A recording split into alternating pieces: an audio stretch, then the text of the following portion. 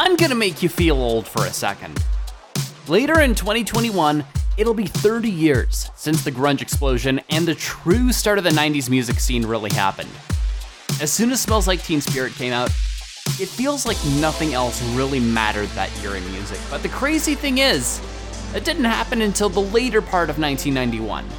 What was music like before Nirvana, Pearl Jam, and Soundgarden brought the Seattle sound into the mainstream and changed music forever? Well, let's take a look. This is the Tim Gavin Show. 1991 seems... 1991, this is a big year. I mean, not at the moment. Not yet. But that's why I wanted to look at it, because like everyone knows that with 1991, that was the year that grunge happened. Yeah. And that only happened in the last part of 1991. But I want to talk about what came before. What was like the catalyst building up to like, okay, now we need something entirely different. We just need to take the music and just turn it all on its head. And spoiler alert, not much came before.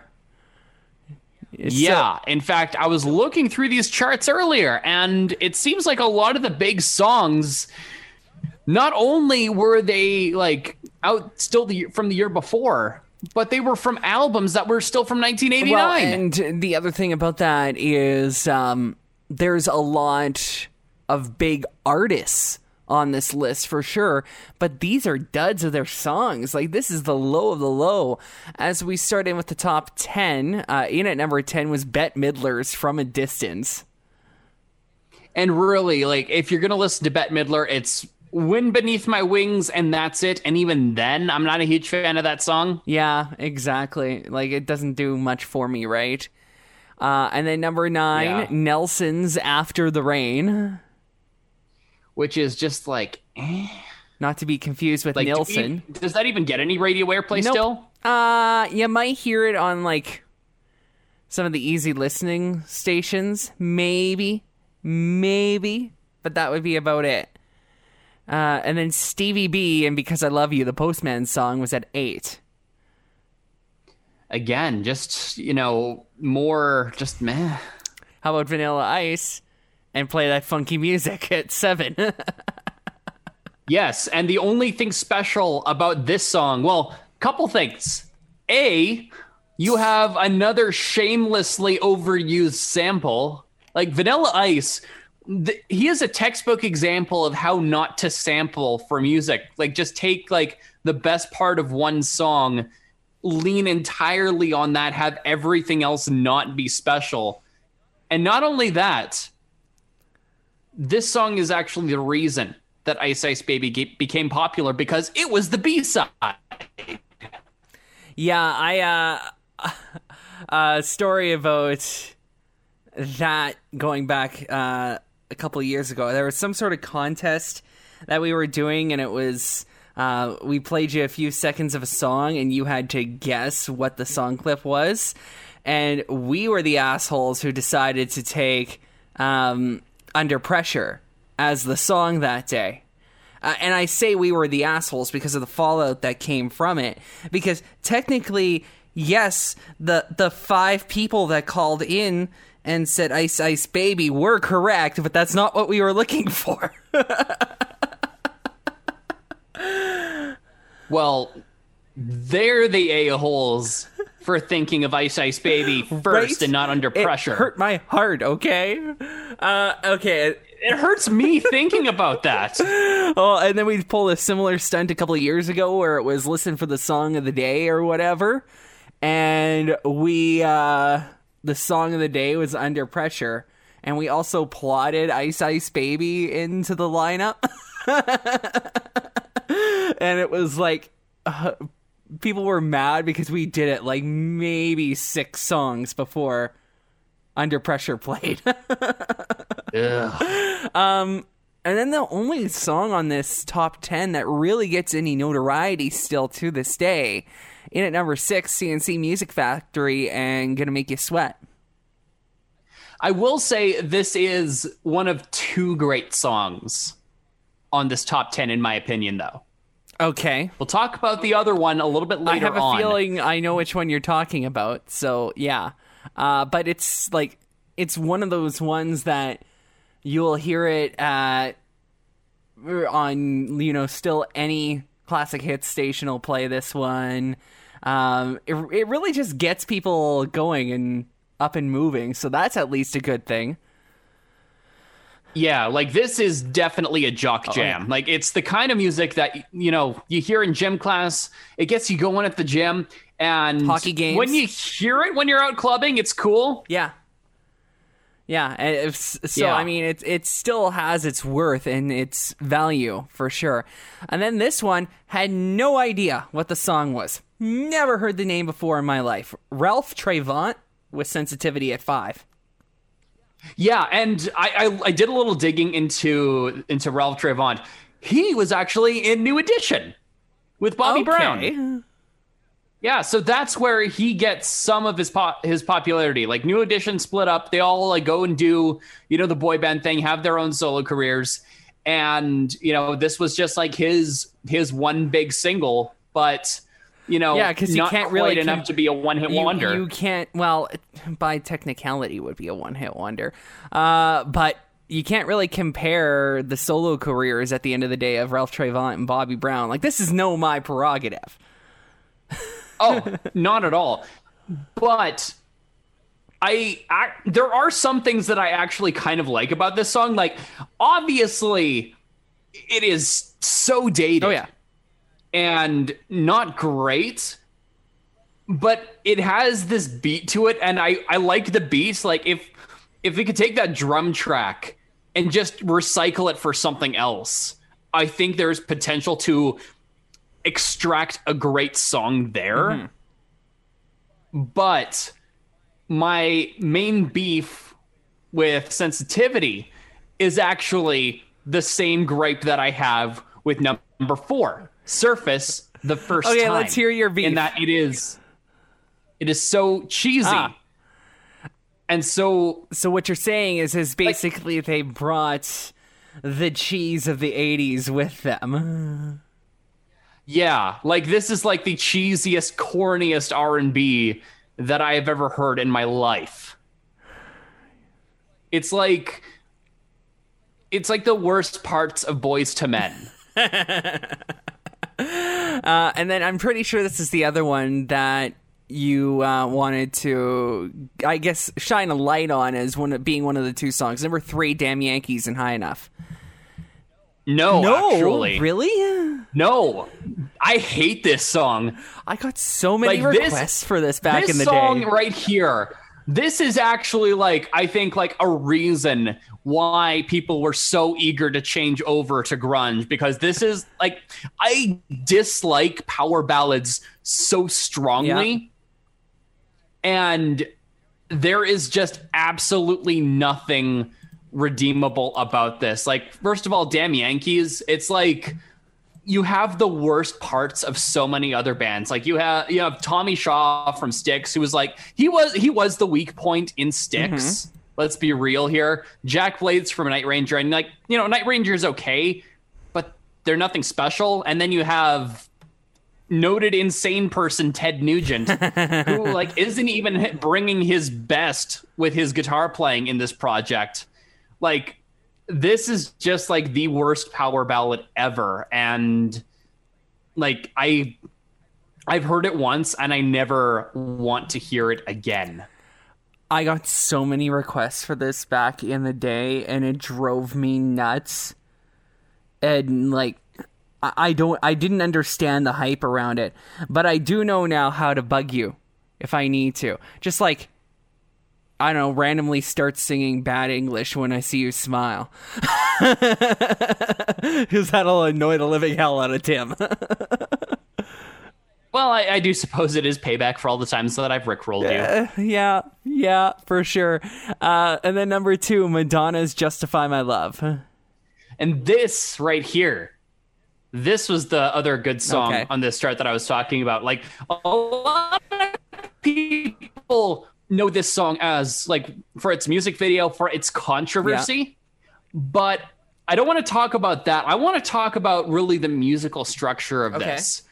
Because even though it does sound a little dated by today's standards, this was at a time where Madonna was light years ahead of the curve, musically speaking. Because like this is basically a trip hop song. Right. And this was still when trip hop, like it was still like in its like very infancy. It didn't even have the name yet. Massive Attack, they had only just put out their first single back in October of 1990, and that like they were still gaining traction over there. Like the whole Bristol music scene very much contained over there. It wasn't really until 1994 when the sound that Madonna was going for on Justify My Love exploded. But she managed to like, you know, create this not only very catchy and very sexy song, but also like do it with the style that was just so ahead of everything. And she didn't even put it on one of her main albums. She tossed it as like an unreleased track for her greatest hits album, The Immaculate Collection. Yeah, and I mean, it did get its due. It did make it up to number one. This is the week that it was beaten out, though, by Janet Jackson's Love Will Never Do. Yeah, and this is what I mentioned earlier, because this is off of her Rhythm Nation album. Like, this is one of, like, her biggest releases. But at this point, that album had been out for 2 years. Yeah.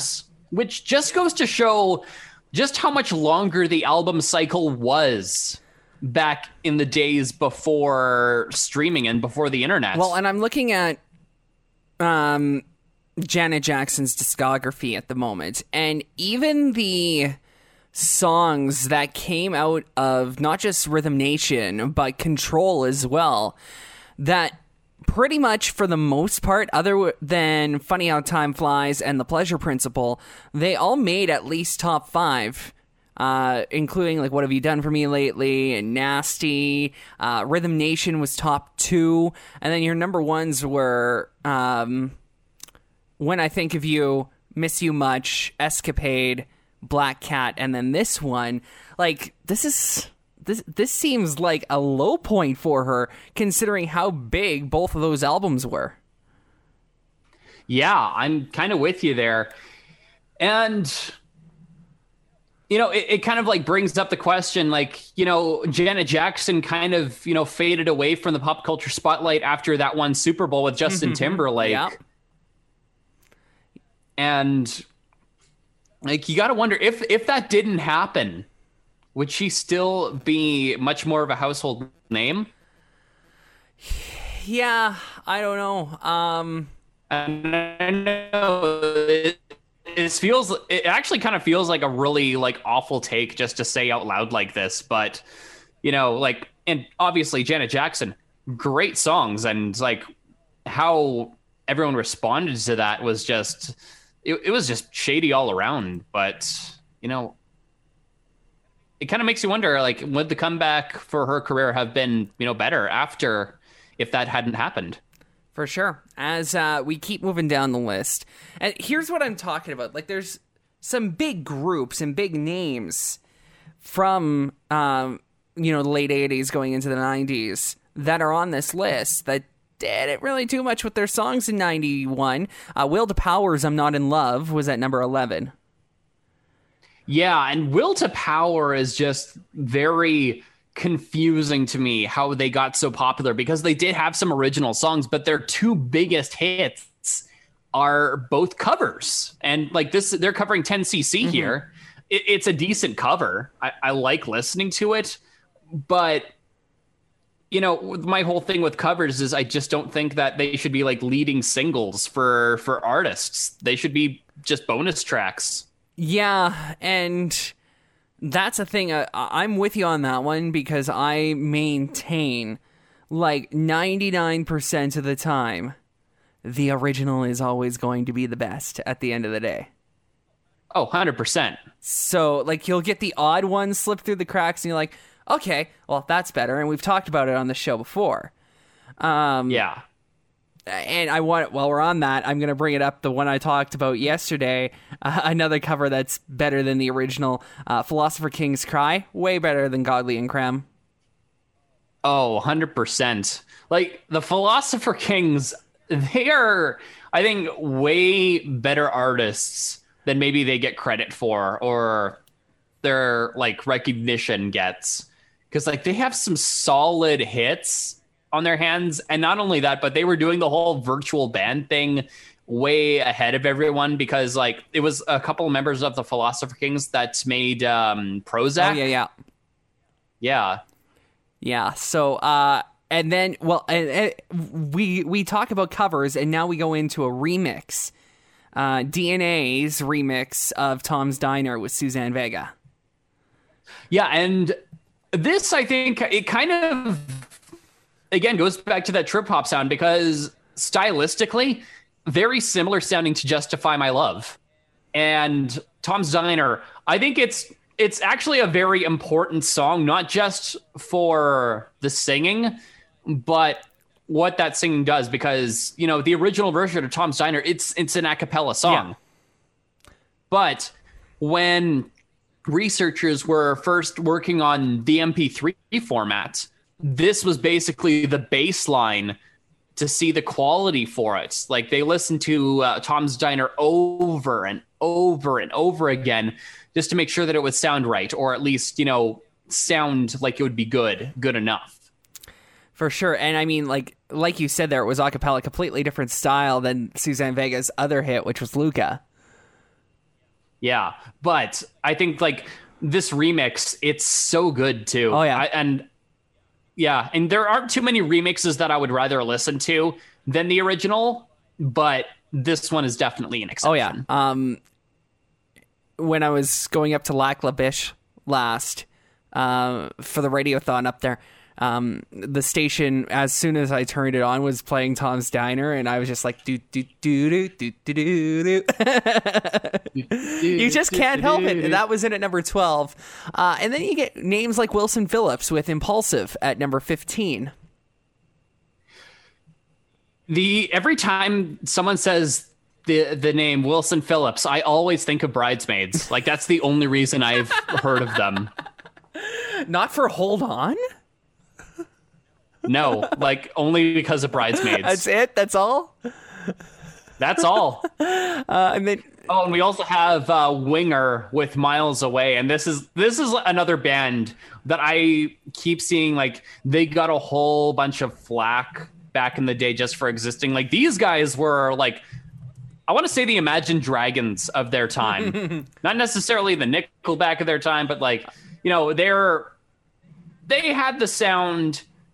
They were all right, but by the time they came into the picture, they were just kind of considered watered down compared to the already watered down scene that was 80s hair metal. That's fair. In at number 17, it's another one of those covers from UB40, The Way You Do the Things You Do. And this isn't even, like, their best cover either. And they've got so many of them. Like, if you think about it, they also got, like, I Got You, Babe. Red Red Wine, which is, like, my instant go-to UB40 song. Yeah, didn't they also... they covered Elvis, too, with I Can't Help But Falling in Love with You. Yeah, that's the one I was thinking of. Yeah.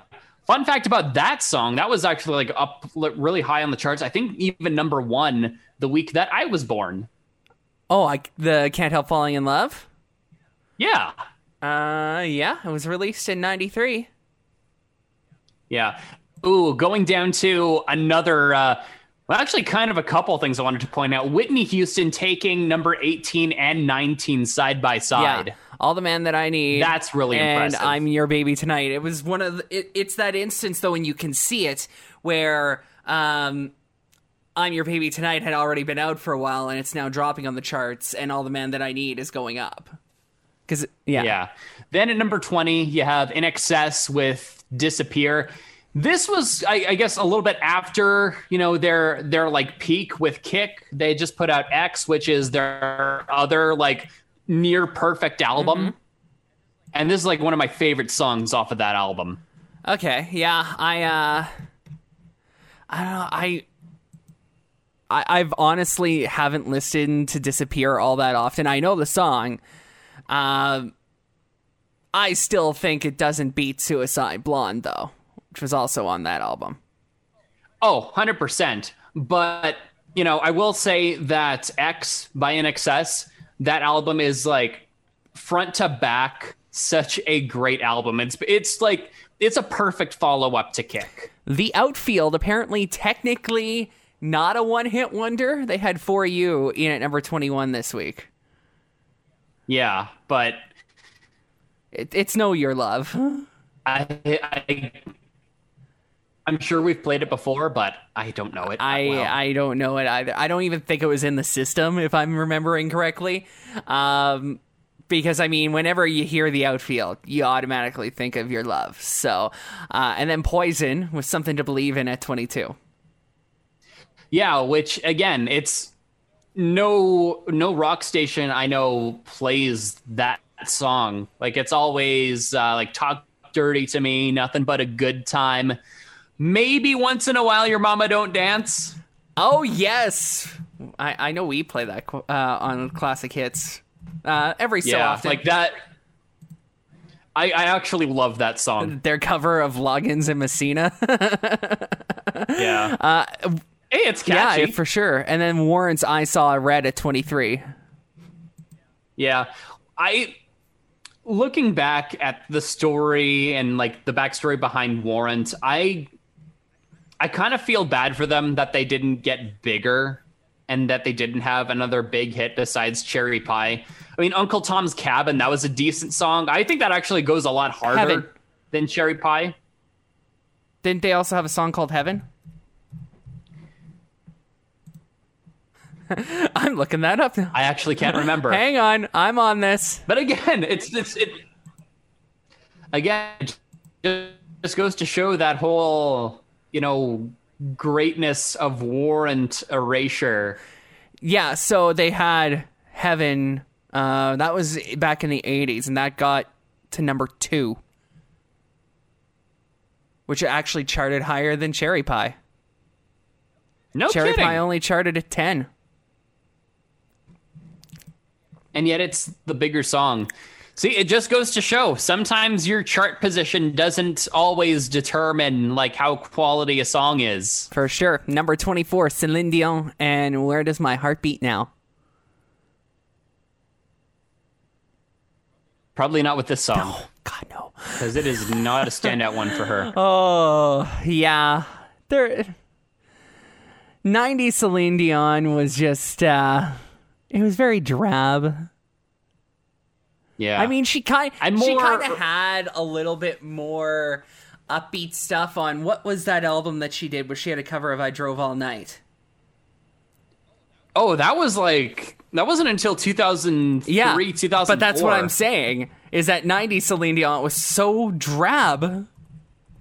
Yeah. So, and then Mariah Carey's Love Takes Time at 25.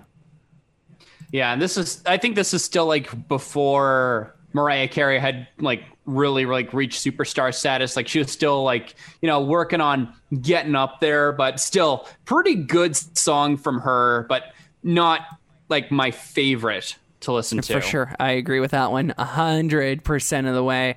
LL Cool J, Around the Way Girl, 27. I keep forgetting that he made music. Right? Like he has some fun songs. I'm pretty sure we've talked about this a little bit before, that we always forget that LL Cool J was a thing as a musician. Yeah, but the stuff that I have heard from him, it's fun music. And he's just got this like really great personality, and like I say that mostly just from seeing him on TV, but I can kind of understand the hype just from like his personality alone. I can imagine that, he would be like really entertaining to see live. Oh, for sure. And then Robert Palmer's You're Amazing at 28. Another decent Robert Palmer song, but again, not the one you'll usually hear on the radio. It's usually like Addicted to Love. Simply Irresistible. Yeah. Oh, I love Simply Irresistible. Right? It's simply irresistible. Hey, this guy. Yeah, low-hanging fruit is low-hanging. And we have number 30, George Michael with Freedom. This would have been Freedom 90. This would Sorry? have been Freedom 90. Yes, this would have been. And I think Freedom 90 definitely better. And have you seen the music video for this? Yes, I have.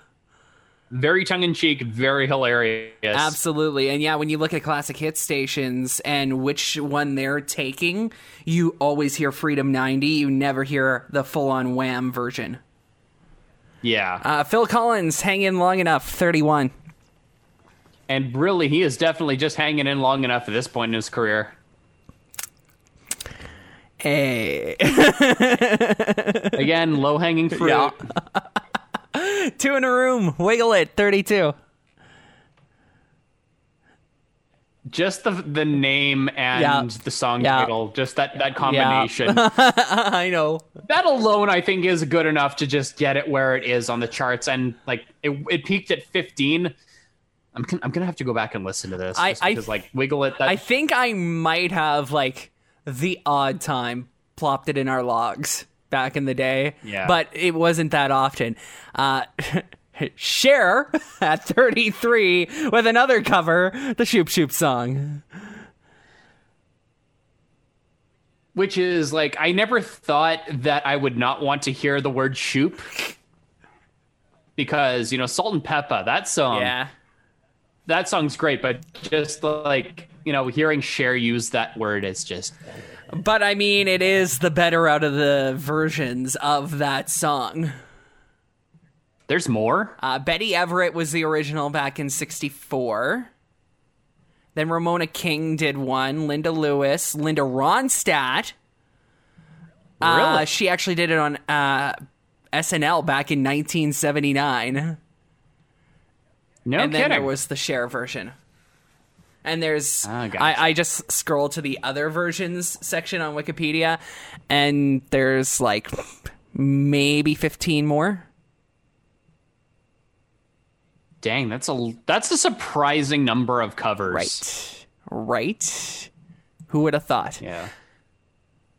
Then we got Black Box at number 35. I Don't Know Anybody Else. And again, not their best. I prefer Everybody. Yeah. This was this Mariah Carey song that we got at 37. This was kind of the kickstart for her, if you will, because you do hear Someday every so often. Yeah.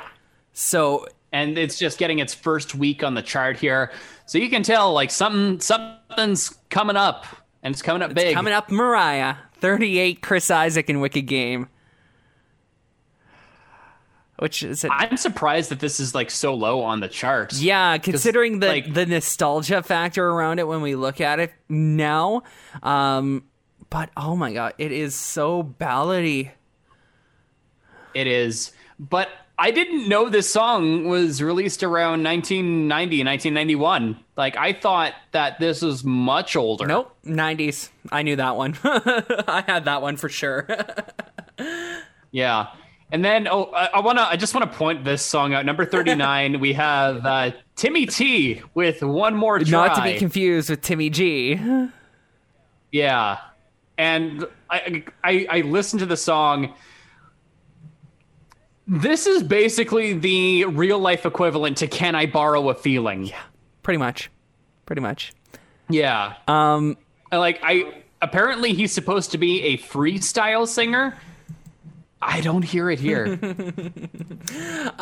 In at 40, John Bon Jovi from the Young Guns 2 soundtrack, Miracle. Yeah, and really not my favorite from the Young Guns series. Of course, Blaze of Glory, definitely the better of the songs from those soundtracks. Yeah, for sure. Yeah. Not a cover. 41, After Seven's Heat of the Moment. Interesting. It's not a cover of Asia. I just looked it up because I was like, oh, that's got to be a cover, right? But no. Yeah. And then we have AC/DC with Money Talks. Again, another song that I thought was a lot older than it is. So I feel like we get that in the first, and you've mentioned it, how it usually takes a couple of years to get the new trends in music going in terms of decade to decade. And I think maybe that's why we think that songs like Money Talks are older, is because it still has that heavy 80s influence into it. Yeah.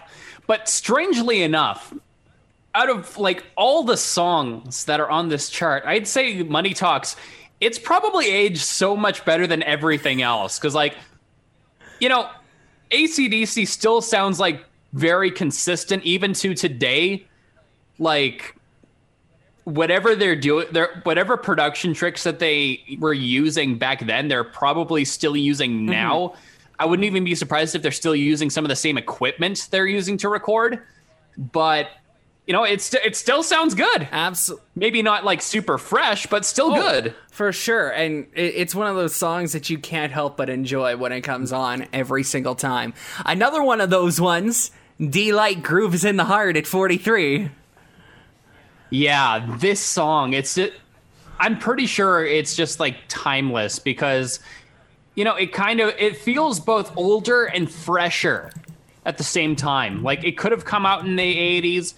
At the same time, it could have come out in like the mid to late 90s too. Like, this song just like transcends all perceptions of time. Yeah, and it's so good. Yeah. But, you know, at the same time, it also like is the perfect storm for being a one-hit wonder. It's hard to recover off of that one, honestly, because, I mean, that was your big hit. And I'm reminded about the Spider-Man and Family Guy part where he's like, everybody gets one. Everybody gets one. And this is the one for D-Light, I guess, because they didn't do much anywhere else. And then a couple other big names on this list that these and these are dead songs for them. Elton John's You Gotta Love Someone at 44, and then Bad Company's If You Needed Somebody at 45. Yeah, and like this is like right before Elton John got his like next big career resurgence, because it's still a little while before The Lion King comes out. Yeah. And like I remember this part of his biography that I was listening to around around springtime last year. And yeah, he was talking about like, you know, didn't really get up to much at that point, released some music, didn't get quite that big, but he wasn't worrying about, he really wasn't worried about having hits at that point. For sure. And then the Righteous Brothers, Unchained Melody at 47. And I think this is like the oldest song on this list, because like wasn't this like out in like the 60s? Yep. I believe 67. Yeah. And it was that version that came out then too, but it got a huge comeback because it was in a movie. 65, I lied. It also got reissued in the UK in October of 1990. So that probably did it too. It would have helped a little bit, but that was UK. We're looking at US, right? So, right. And then Steve Winwood, One and Only Man at 48. Again, decent enough song, but you know, is it really the one Steve Winwood song that you think of right off the top of your head? Nope. Yeah, same with Heart, number 50 with Stranded. Exactly. And right in before that, Tony. I just had to say that because I love the name. It Never Rains in Southern Great California. Name, but the spelling kind of just irritates me. Well, see, technically, I believe the E is supposed to have an accent on it as if it's French. You're looking it up now, aren't you? No, actually, I'm looking up something a little bit. Okay, Feels Good. Because I noticed that another band we were talking about shows up again. Feels here. Good by Tony, also in at 53. So apparently this is the year of Tony. Number 56, Don Henley's New York Minute. This is actually another really good song. Like, you can't really go wrong with Don Henley. No, God, no. his solo stuff is so good. It is. Like, All She Wants to Do Is Dance, Dirty Laundry. Oh, so good. Yeah, and ever since I moved out here, like, All She Wants to Do Is Dance, that song will come up a lot, and I always jam out to it every time I hear it. Like, that synthesizer bass line. Yeah. It is just the catchiest thing ever. All she wants to do. Anyway, Stick, Show Me the Way, 57. Yeah, and this, again, Tommy Shaw, out of the band at this point, replaced by James Vincent Young. Ah, yes. Yeah. But, you know, it's a decent song. I thought it was a cover for some reason. That's why I had to look it up. Right.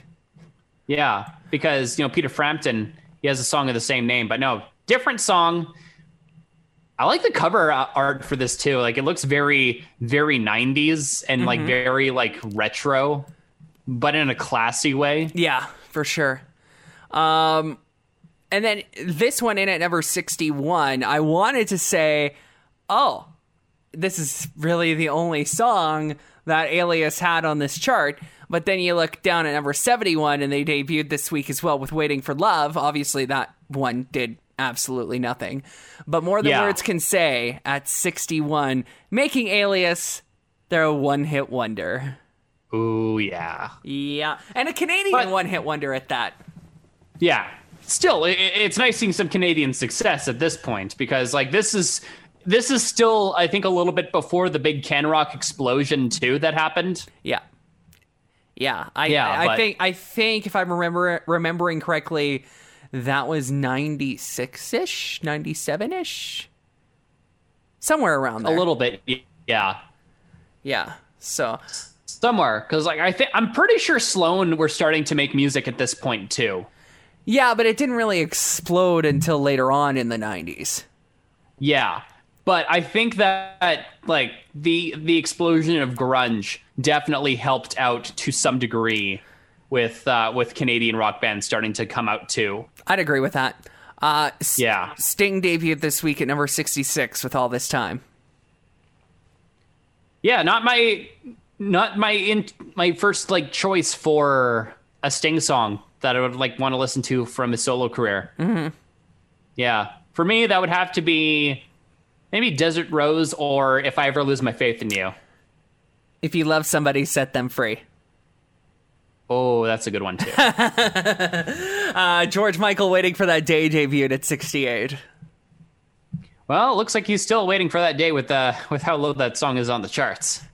Still, it's first week, but not a go-to George Michael song. Nope, that's for sure. Maxi Priest, just a little bit longer at 69. Nice. Oh, and then we have another two big rock hits. These are both songs that you'll still hear on rock radio these days. Number 72, The Black Crowes, Hard to Handle. Oh, so good. Actually, I brought that song. This is the second time Hard to Handle has come up in a conversation today.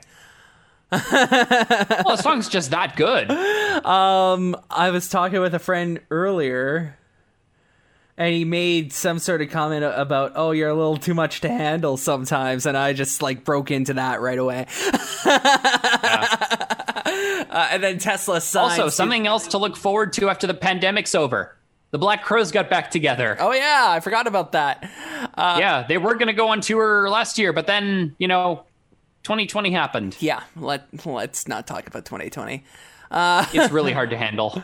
Oh. Why can I not have hotkeys on this damn Zoom call? I just want a hotkey with a rim shot. Yeah, we gotta look into that. Put it in post. Okay. Put it in post. Okay. Number 73, Tesla and Signs was the other one that you were going to talk about. Yeah, and this was another cover. Yeah, of Five-Man Electrical Band making a CanCon. And this was unplugged too. Not only that, the one that you hear more often is a live version. Oh, absolutely. Like, in fact, like I don't think there is a studio version of Tesla's Signs. I think it is only. I think I the live found. version. I think I found one time when Really? Back in the old days, when we were still Variety, and I had a request show, and I had gotten a request for Tesla's version of Signs, and I went to go try to find a version of it that I could just buy and use that, because none of our stations had it. For whatever reason, they all had the live one. And I think I did find one, but at the end of the day, I just went with the live. Wow, you have found like a musical Atlantis. And it's like trying to find Y Part 1 by Collective Soul. And then I still had to edit that version because nobody else did, and it had, like, full-on swore right in the middle of the song. Well, at least now there is an edited version. Yep. Somewhere. Yep. It does exist. I can confirm. Number 77, Vanilla Ice makes his appearance with Ice Ice Baby.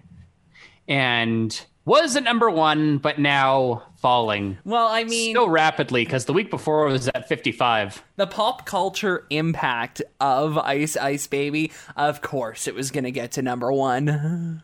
Yeah. But I feel like it's just so overstated. It's one of those songs where I'm like, are people still talking about this? I know, right? I know. Yeah. MC, if anything, maybe just to prove that not all music from the past was great. MC Hammer, really just diving right in here. Further down on the list at 81 was Prey, but this one, it's almost like he's just introducing himself to us. Like, we got Prey, and Prey hit number 2. And then we're like, who the hell is MC Hammer? So then he releases a song called Here Comes the Hammer. But hey, I'm sure that, later on he would prove himself to be untouchable. If you know what I mean. I know exactly what you mean. How many times am I going to have to put a rim shot in post? D-Light came back at number 82, Power of Love. Yeah, so not quite one-hit wonder. We have the follow-up. People would see, oh, do I want more D-Light? But I don't know, maybe not that delightful. No, I was going to make the same joke as well. Stop. Let me have some of these. Oh, we got some Depeche Mode in here, number 83. Yeah, I was just going to talk about that one. World in My Eyes. Yeah, and this was a really interesting time for Depeche Mode. Like, Violator just came out, one of their best albums, has one of the best songs ever written on it. World in My Eyes, also another great single. But, if you look into the history of Depeche Mode at that time, like, it's where things get really interesting. We'll put it that way. Yeah, Depeche Mode in the early 90s, and correct me if I'm wrong here, even though they had that big album, Violator, they didn't really do much in terms of music back in the early 90s other than Enjoy the Silence. And then, you start, if I'm remembering correctly, you started to see a resurgence in like 93, 94 a little bit. Yeah, I'm just gonna double check that just to make sure. Let's see here, 90s. Well, no, you had Songs of Faith of Devotion and Ultra, and like those albums I recall being pretty darn huge. Yeah, so those were Songs of Faith and Devotion was released in 93. And yeah. Ultra was 97. Yeah. So, but really the majority of the success of Depeche Mode came in the late 80s. Yeah, absolutely. It started in, if you look at their 80s discography, so really their big songs were Just Can't Get Enough in 81. Then you had Everything Counts in 83. People Are People in 84. And then you didn't really start to see much from them again until 87 with Strange Love. Then they re-released that in 88. And then they had Everything Counts, Personal Jesus, Enjoy the Silence. Yeah, and then, Violator, that was like the big one. The like yeah. But still, like, the stuff that they put out afterwards, like, they're still putting out really awesome albums these days. Like, I know that Sounds of the Universe is coming up on its 10th anniversary. They released that album in 2009, and that album is actually amazing.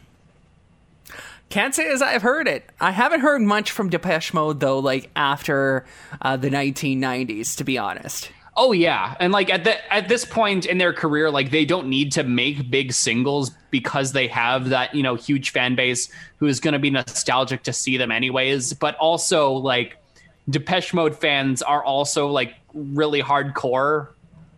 Just, like, basically, like, I think their fans are pretty much just as, like, dedicated as, like, Nine Inch Nails, just off the top of my head, because there is like so much crossover there. But yeah, like they still managed to sell out shows. They're still doing really well. They've evolved past the need for hit singles. And then you don't get a big want. And then you don't really get any big names again until we get down in the 90s. And Belle Biv DeVoe actually had 2 songs in the 90s. When Will I See You Smile Again debuted at 92. And still going down on the charts was I Thought It Was Me at 97. Yeah. And then at number 99, you have The Cure with Close to Me. And at 95, we had Maxi Priest, Close to You. Oh, look at that. And then the Information Society as well was there at number 98 with Think, which is not the big Information Society song. Yeah. Although very similar in terms of what the name of the song is, because their big one was What's on Your Mind. Yeah, so a lot of introspective stuff. I like that. I like how they're thematically consistent. I respect that. All right, so is Janet Jackson's Love Will Never Do still the number one? I like this song. I do. But really, not really. No. Yeah, I'm much alongside you, especially because the other 2 songs that we have talked about that that we quite enjoy on that top 10, Justify My Love and Gonna Make You Sweat. Justify My Love, that was at number 1. Did get the number 1. I'm gonna look up, did Gonna Make You Sweat eventually get to number 1? I wouldn't be surprised if it did, but at the same time, like, I feel like it might have been one that just peaked in the top 5 somewhere. In the US, no, it did get its number 1. So. Oh, okay. So, eventually it would have gotten there. It's just not there at the moment. So this was our first look at the Billboard charts in 1991. Later on this year, we're going to be taking another look, probably around the end of September, start of October, somewhere around there, where we see what happens with the charts and see if grunge made an overnight impact or if it does take a little bit longer for the rest of the music of 1991 to really kind of fall out of favor for the new stuff to come in. I'm Tim Gavin. Thanks so much for checking out my podcast. And if you haven't yet, make sure you binge the rest of the episodes. Lots of stuff in there for you to enjoy, and maybe some new music to discover along the way too. Links to our sources and some other show notes over in the description of this episode. Don't forget to follow us on social media. You can follow me on Twitter as well at Tim Gavin Radio.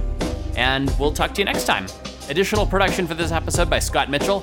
I'm Tim Gavin, and this is The Tim Gavin Show.